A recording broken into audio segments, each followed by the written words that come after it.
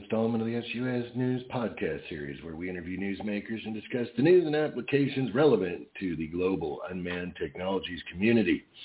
I'm your program host, and as we always do at this time, we say a big, warm Texas welcome to our co-host, Mr. Gene Robinson. Hello, Patrick. Got to tell you, it's happy for me to state that winter is over. It's February, and I'm in shorts and a T-shirt, and I'm loving it. Yeah, it's not too bad out here either. We went up yesterday. Most of the El Dorado National Forest is closed, but we did find a spot to go, and it's like 65 degrees. There's snow on the ground. Blue sky is beautiful. Can't complain for sure. But you think, well, you know what? I mean, Puxatawny Phil, he saw his shadow. He's saying 6 more weeks of winter. You think this is a faux winter, and we're going to get a little bit more cold, or what?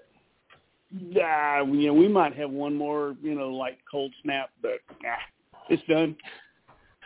I'm hoping. Put a fork in it. All right, well, that sounds good.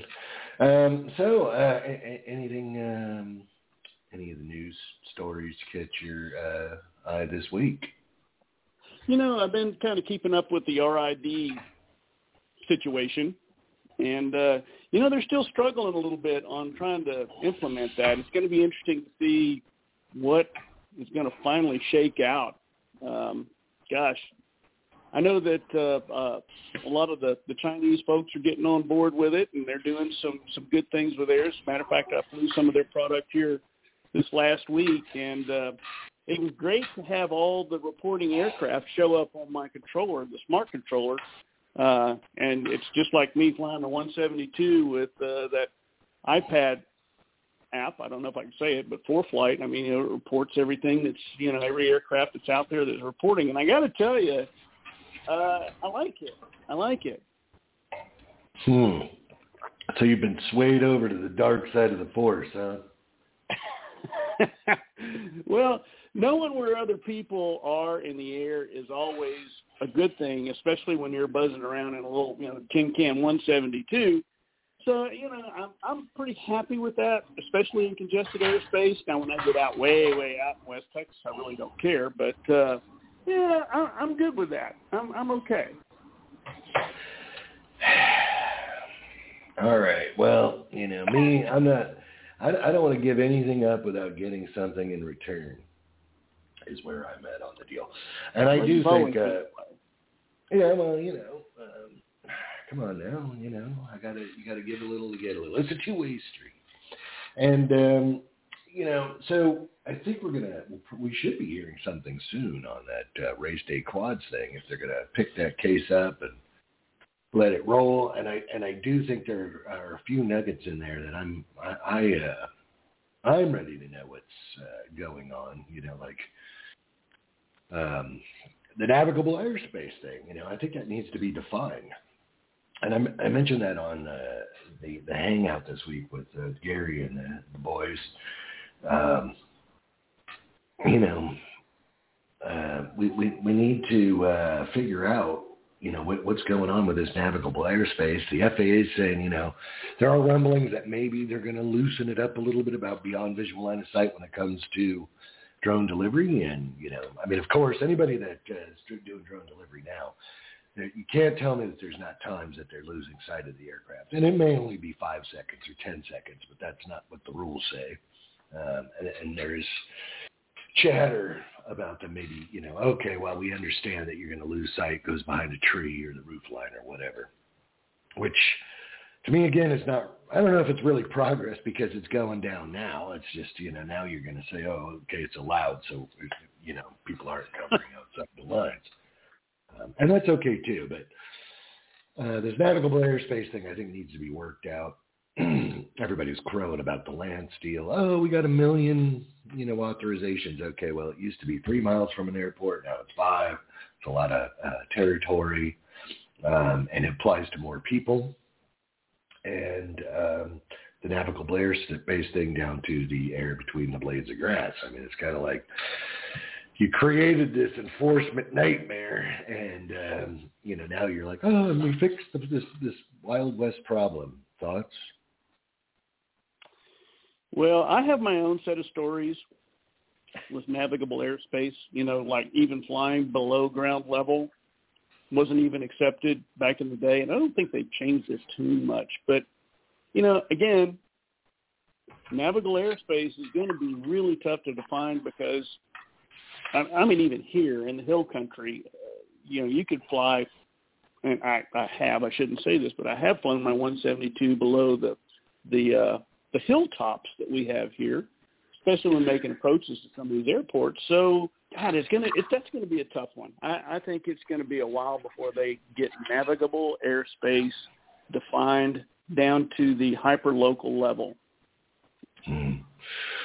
Yeah, well, I mean, some of that, like my backyard and stuff, I think it's a little excessive, and drones present a danger on the ground and things like that. I'm not really too sure on that, and but we'll see. But I do think that needs to be defined. The other thing with RID is I don't know if you've seen that news story that came out about our friends south of the border using this. I guess they're taking a play from the asymmetrical stuff going on in the Middle East. Did you see that? Was this the drug running part where they found that there were drones carrying their own weight in drugs? Drugs, explosives. I mean, these guys are going nuts. And that's another funny one. We've been, and I don't really care what side of the political aisle you're on. This notion, everybody's, all of these cartels are buying their guns from the gun shows. Really? Well, I mean, it sounds like automatic weapons fire to me. And, the gun show loophole, I don't think allows for you to get automatic weapons, does it? Is that how it works? The drone shows you go to, you just cash and carry? No, I don't think I've ever seen any firearms at a drone show ever. Oh, well, at a gun show, but even still, it's nonsense. And then all of these explosives that they're dropping off of this, I guess they're making landmines and everything else. But the point with it is any technology people can, let's say, use for nefarious reasons. But I don't think RID is going to slow these folks down. Probably that's not. Yes. So that's something that needs to be addressed. I don't know that that's going to be the end all be all for that. I doubt it. Kind of like the counter UAS systems that cost $10 million to take out a drone you could buy on eBay for $300, but whatever. Not my problem. Moving on to the good news. So, we talked a little bit about the DJI fly numbers. And, so I did some of the back of the envelope real quick with the calculator. And 10 to the minus 5, which is where GA is at now. I don't think they're up in 10 to the minus 6 category right now. I don't know. Are you following the safety numbers for the NAS? Gene? Yeah, as a matter of fact, I think you probably ought to explain to our users what that 10 to the 9, 10 to 6 really means. What it means, 10 to the minus 5 is one fatality every 100,000 flight hours for general, not just for aviation in general. Most of the 121 stuff, like you get on a commercial flight to fly from, LA to Tierra del Fuego, that stuff's 10 to the minus 9, which I think is like it's either 1 in a billion or it's 1 in a lot fatality. So, look, we look at DJI's numbers. We have 76 million plus takeoffs. And if you just times that times 10 minutes, which I think is fair, we don't know for sure. I did contact my Chinese contacts, and I'm going to try and get them to break the numbers down for me a little bit more. So we'll see if that works. But if you just time those 76 million takeoffs 10 minutes, you get 12,700,000 flight hours. And to reach 10 to the minus 5, we're down about 127 fatalities. And again, that's worldwide. And we don't know how many drones that is exactly. Not everyone has opted in to the to that reporting system, but we'll have to see. if we could distill those numbers down and maybe try and get flight hours out of that, it should be pretty interesting, in my estimation. Now, did you say that there was 127 fatalities? No, we would need 127 fatalities from drones to match the equivalent level of safety of the GA safety numbers, 10 to the minus 5. And as far as I know, I've never heard of any fatalities from drones. Have you? There have been a few years ago. Well, it's more than a few years ago now. There was a guy that he was doing 3D with I think it was a 90 size helicopter, and hit him in the head. One of the blades hit him in the head, and it did kill him. Self-inflicted. But anybody who's seen 3D flying of a 90 size helicopter, that's pretty wicked. It's impressive that, man, you're like, it's kind of almost physics denying, challenging, let's say. It does bend the rules significantly if you watch them. Yeah, and you look at it and you're like, ooh, kinetic energy, this thing's spooky. And there was another, there have been, like, over the 80-something years of the AMA, there have been a couple of fatalities. But, if you look at the membership and how many people are flying and all the rest of that, the numbers are really low. And in that case, it was a self-inflicted deal. So I'm not saying, the world doesn't work that way, where you're not going to have fatalities happen from, random things. That's just kind of how it works. So I'm sure we'll have some fatalities at some point. Actually, we did have, but that was a military system. You remember that the Siebel helicopter was, and I want to say it was in South Korea or something, and that they had an issue, and it did go into the GCS and killed 2 engineers. But that was a military system and not a civilian system. Civilian-based system. Yeah. Again, self-inflicted. Whatever the case, but the like punchline on the deal for me is, and again, I'm going to try and get this in hours, understand how many drones have opted into the data collection, because we heard that there's no data collection, yada, whatever. I don't know. I think it was more of an opt-out, but whatever it is, I'm going to try and distill that down. And if I can get the hours, and if we could break it down by country, that would be fantabulous. But it does suggest, remember that the FAA, we need data or whatever. And basically we were left trying to prove the negative. And now I think we're at a point where we can prove the negative, and the negative was wrong. And I think it's time to readjust or recalibrate the FARs or the rules or the policy to accommodate a little bit more leeway in the envelope. Agree, disagree? You're a manned pilot. What do you think? Well, I do agree. Yes, they should revisit it. Safety being the foremost and first thing that the FAA deals with, the numbers aren't going to lie. And yes, I am manned, and yes, I have seen a drone on, approach when I've come in for landing, and it does give you cause for pause. But, by the same token, the drone technology is moving so much faster than what the government can keep up with and respond to and adjust to. So they've got a conundrum that they're having to deal with, and it is really shaking up the paradigm there at L'Enfant Plaza, where they're trying to get all this stuff cranked out. Yeah, and really,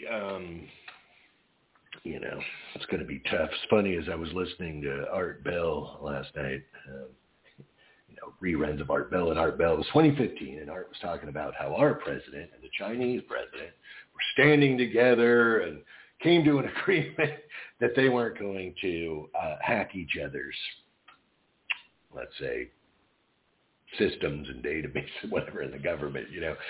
The government has got, I think, personally, I think our government on the technology thing is decades behind. There's It's like that story about the Dutch kid with his fingers in the dike, you know.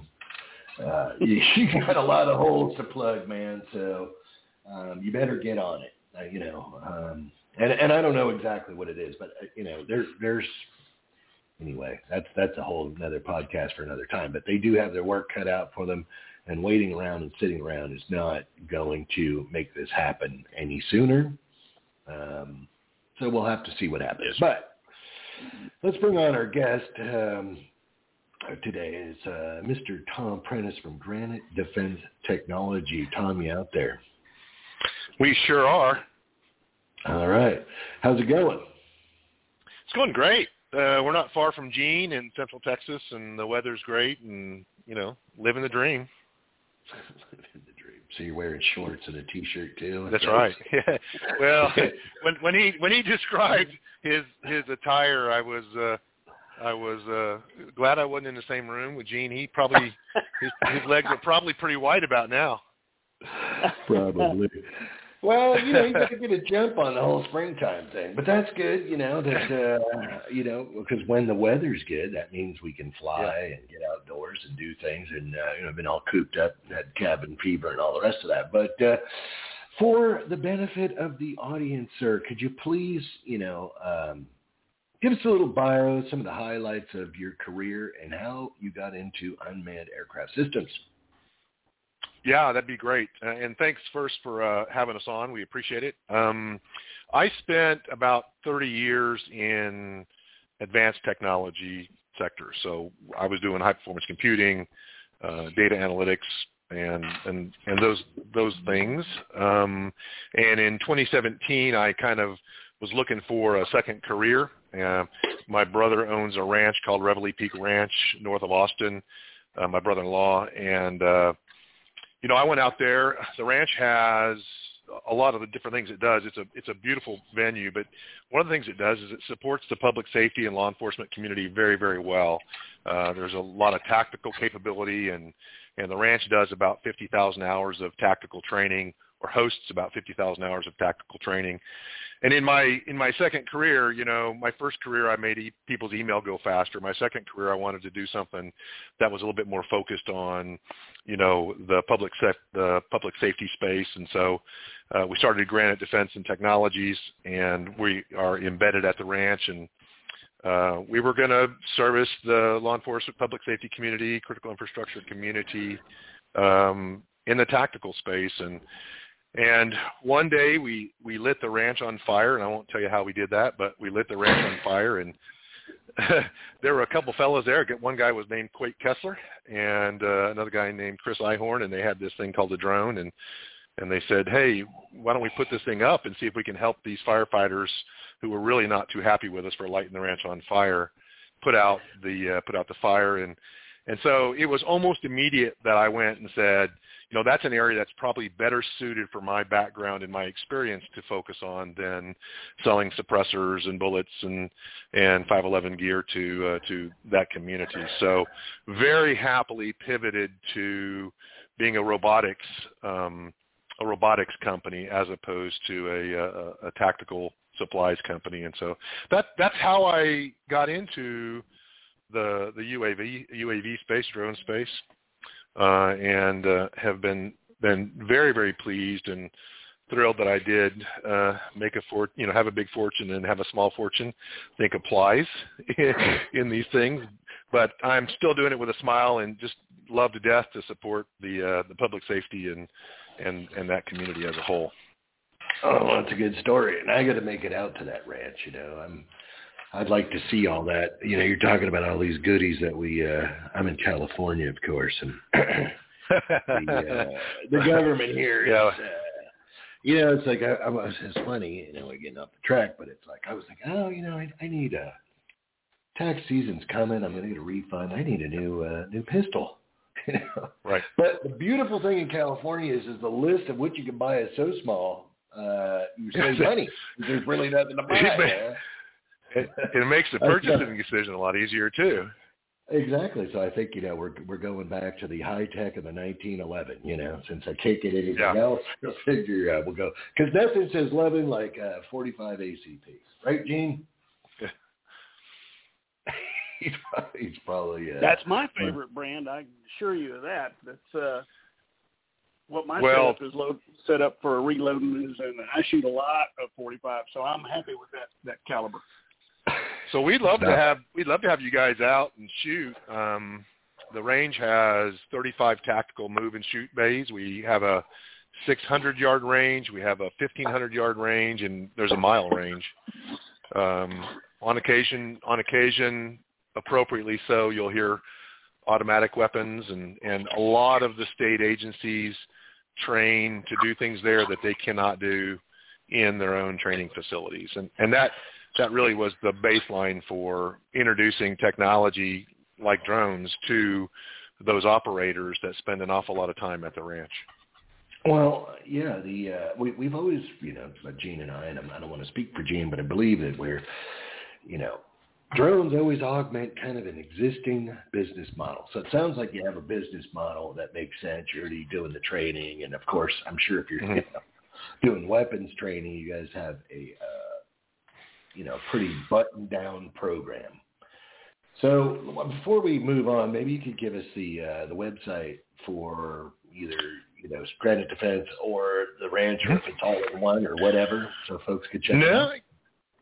You bet. So the ranch and Granite Defense are two separate entities. Okay.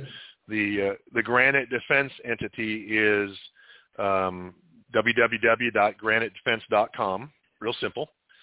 And then for those tactical guys who like to do that at the same time or at a different time, the ranch is rprtexas.com. All right. And I'm hopefully be spending more time in Texas. So I'm going to be hopefully taking you up on the that invite, because there's one thing I have a hat, and I like hot and humid places. No, I will. I want to check that out. But so all of this, you rolled all of it together. Like I said, I'm assuming that you got a pretty buttoned down program and it's extending to the drones thing. I noticed you had a mention of NIST on the website, which we're all big fans of NIST. And we're doing that training now. Also, before we got on here, besides talking about country music, which who doesn't love good old-fashioned country music, we were talking a little bit about you guys have a symposium or a exhibition that you're putting on. Can we talk about that?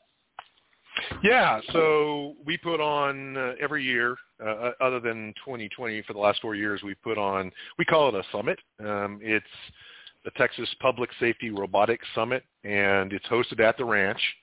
And we bring in, well, let me back up and just say the vision of that, of having this summit was to find a way to bring together the disparate pilots and program managers to a place where they could share, collaborate, and get a lot of stick time. So one of the advantages of the ranch is that it does have a lot of man-made and natural kind of environments that are really, really suitable for scenario-based training.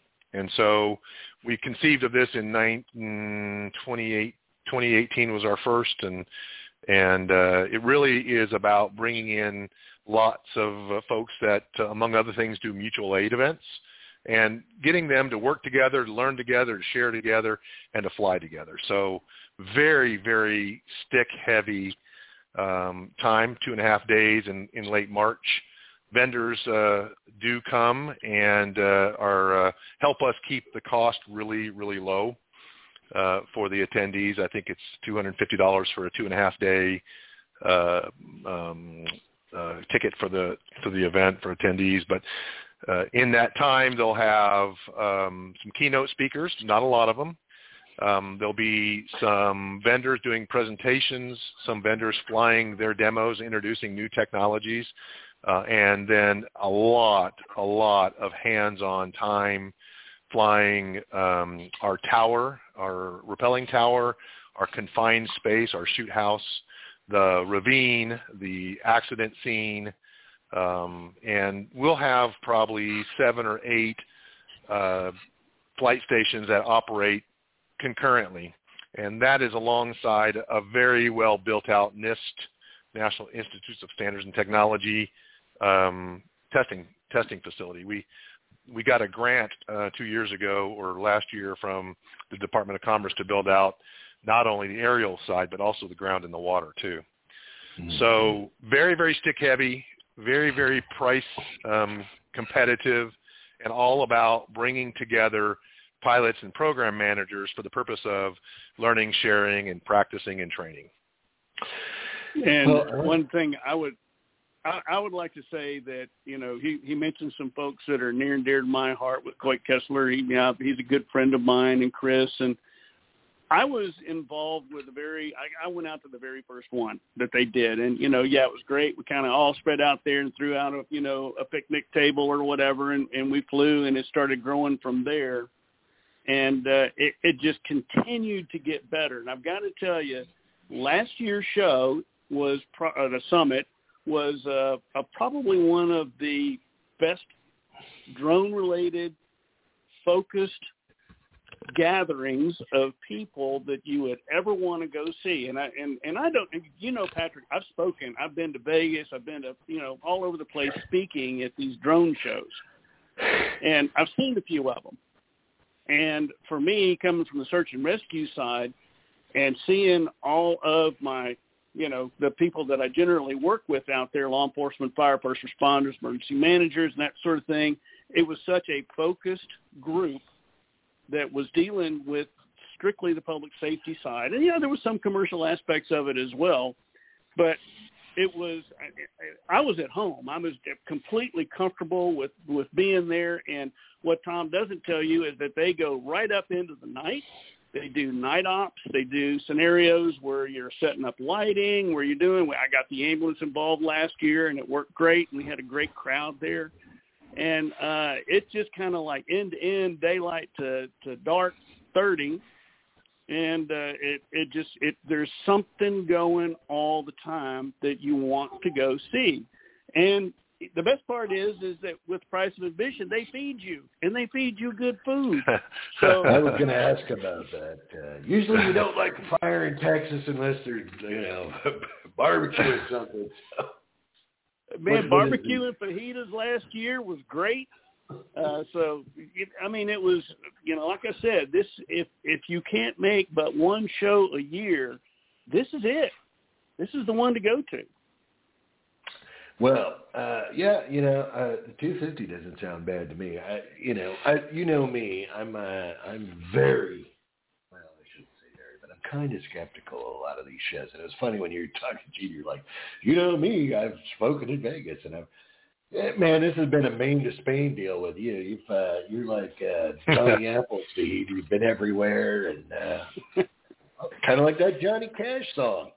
And, talk to people and proselytize. It's been a long time, the possibilities. And so that's a ringing endorsement. But $250 doesn't sound bad to me. I mean, if it burns chaps my hide when somebody expects me to pay and I got to go listen to charlatans, man, it really stings my clams.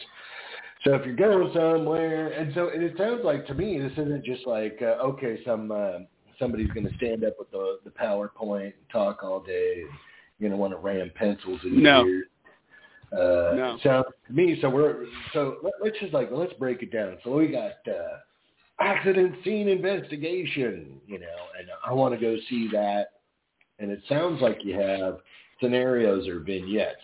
So if I pay my money, and I'm just trying to understand this, I might be out. Sure. But yeah, pay my money. We go over to the accident investigation scene, and somebody, talks about the scenario, and then I actually, as an attendee, do I get to fly that? Do I get to be like the VO for that? Do I just hear about it and watch it? What happens? Yeah, all of the above. So this is all about collaboration.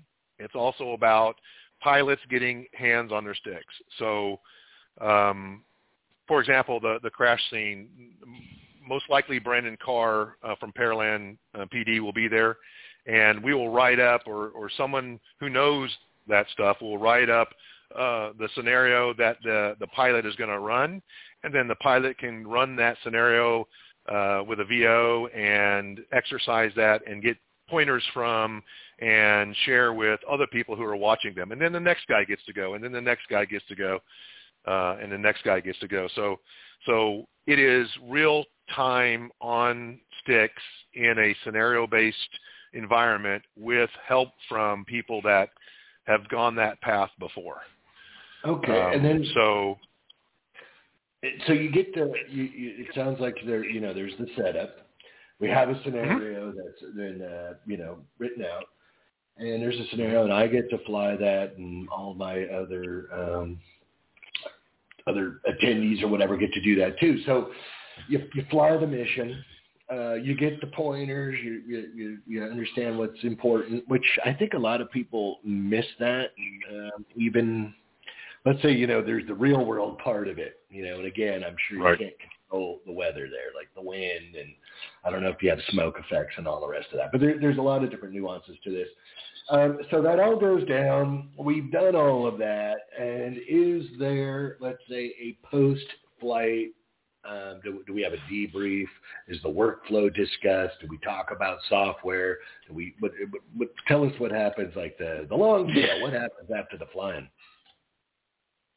Yeah, so there are some AARs. They're generally pretty small in that we have 7 flight stations on at any one time, and while these are scenario based, it's not a full scenario. We do have smoke, by the way, and we're doing some interesting things with airplane fuselages, Gene, this year too. But this is cool. It is, yeah, you'll enjoy it. These are truncated scenario training opportunities and practice opportunities. So you get a scenario that's handed to you. You get somebody who's at that flight stage that's helping you along. You get to fly the rappelling tower as an active shooter type scenario. And so you're going into the window or the door. You're going up the elevator shaft. You're doing an orbit across the top. Maybe we're flying 2 drones at that flight station, maybe just 1. We will talk about it, but there's not a formal AAR or postmortem, if you will. It would limit the number of iterations and reps that people get if we took a big chunk out of the time, because we'll have 300 people to 500 people. Okay, that's a lot of folks. And 90% of them are, so most of them are pilots or program managers, and their jam is I need to fly in an environment that is somewhat what I'll see in the real world with smoke or other variables.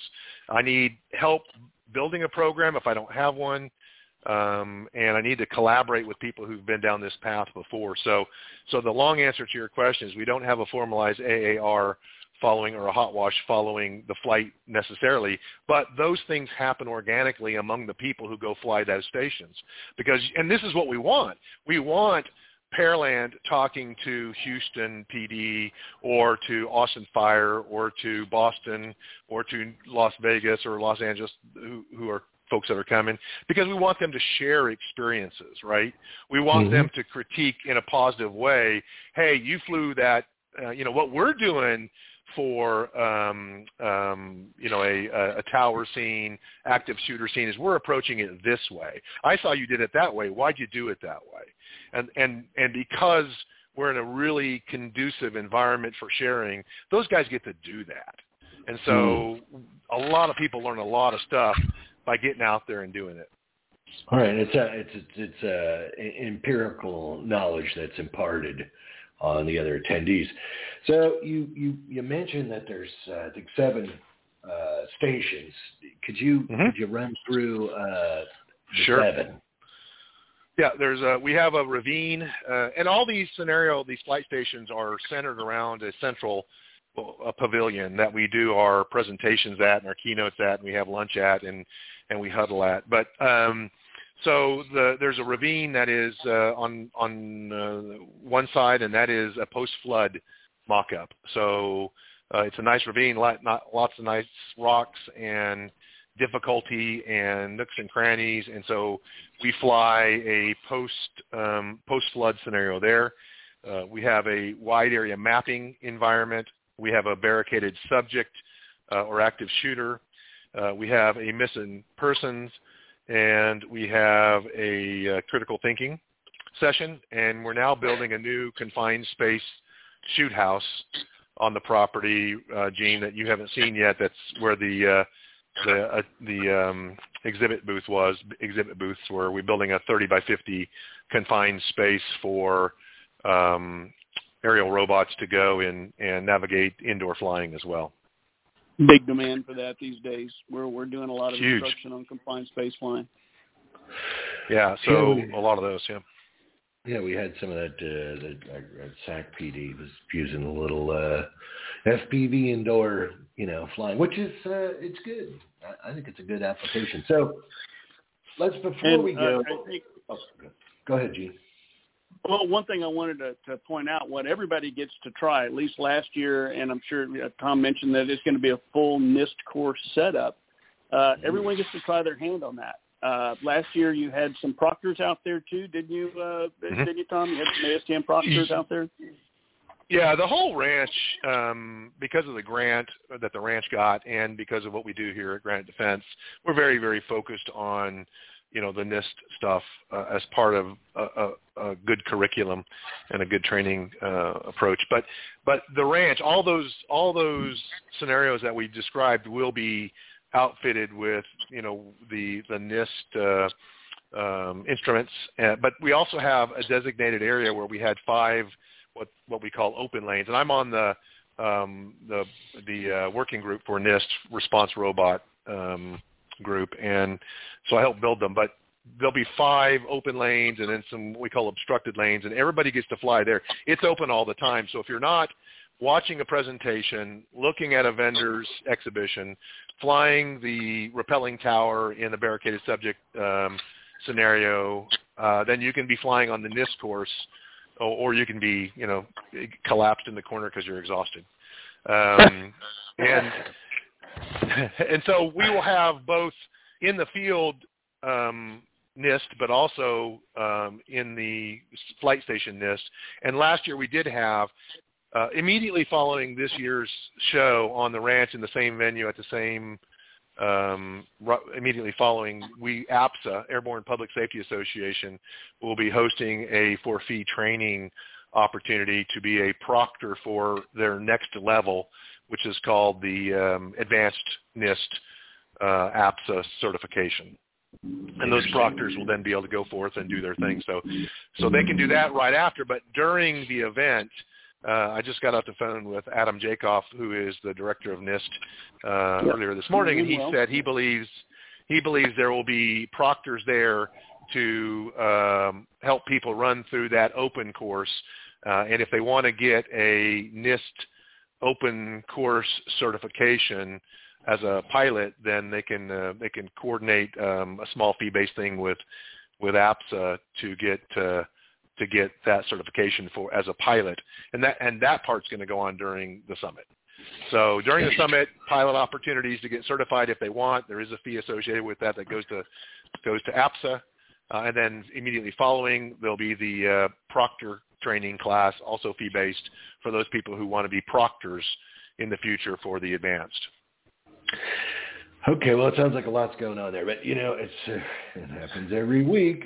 45 minutes. You think, wow, goes quick. So before we run out the clock, do you have the website address for the event?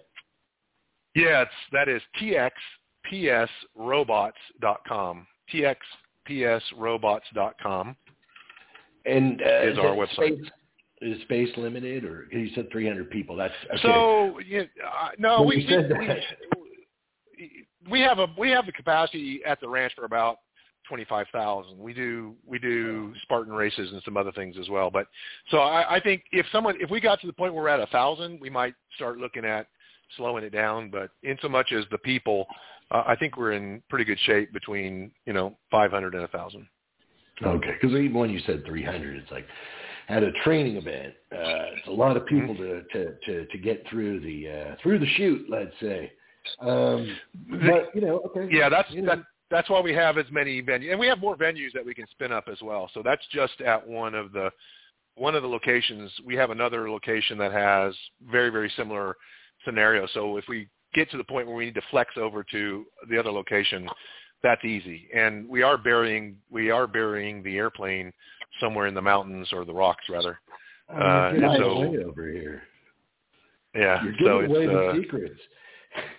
Yeah, okay. I know. I wanted to talk. You mentioned, and I'm definitely like a converging technology. Land, air, sea, and space with unmanned technologies. Yeah. And you talked about space a little harder to get to, but it's coming. So, you talk about some of the other technologies. What do you have for the ground robots, and what do you have for the underwater robots or surface? So we're building out the NIST equivalent of that, and that drives some of that activity. We are trying to make this a robotics event as opposed to just a UAV event. And we really started doing that last year. So we have Telemax and iCore solution, both tracked robots that will be there. Last year we had Ghost. I think this year we'll have either Spot or Ghost again, maybe in a different incarnation. We are working on some other ground robots. Water robots, there are a few of those. And I might say also the iCore with Brink is an interesting thing because they use Picatinny rails on top of the iCore, and you can mount the Brink on top of that. And then so you can open on our door, the shoot house we're building multiple door handles. So the ground robot can go up and open the door, and then the drone can fly in and clear the room as necessary, or go through the window if you want to use a window breaking tool, or some other vehicle or a rock. And then on the water side, we have a 100-foot clear water quarry that we have built a floating dock on that will instrument with NIST instruments. And last year we sunk a car with a faux body in the front and a faux bomb in the back, and we used Emily side scan sonar to go find it, and then we used a deep trekker ROV to go pluck the bomb out of the back. So we're working on some those tend to be a little bit more demonstration related than practice related at this point. But the integration, airspace, air, water, ground, and space is something that we're pretty keen on as well. Yeah, well, it's they all work together, and I find different people kind of excel at different stuff, and some may excel at all of the stuff. I definitely I like the underwater stuff. They all have a place. It's pretty interesting. So, the other thing with the ranch and this, is it pretty easy to get there? I'm sorry, say again? Is it pretty easy to get there, or is this like you guys out there out of nowhere? Yeah, we are an hour and 15 minutes north of Austin Airport. We're 2 hours north of San Antonio Airport, and 2.5 hours south of Dallas. So we're kind of centrally located between those three major hubs. And while the ranch is austere, permissive, and safe, we are in G airspace, and the roads are pretty easy to get there. Excellent. Well, I think it was a good podcast. We talked about a lot of good stuff like training and whatnot. And I know Gene, is a big proponent of that, right, Gene? Yes, sir. Absolutely. And, it sounds really interesting to me, and a worthwhile, program and whatnot, so that, people could go check that out. One more time on the website, please, Tom. txpsrobots.com. All right. Sounds good. Well, Tom, thanks for being on, and we learned a lot, and everyone else, we'll see you next week. Thank you, sir. See you. Bye.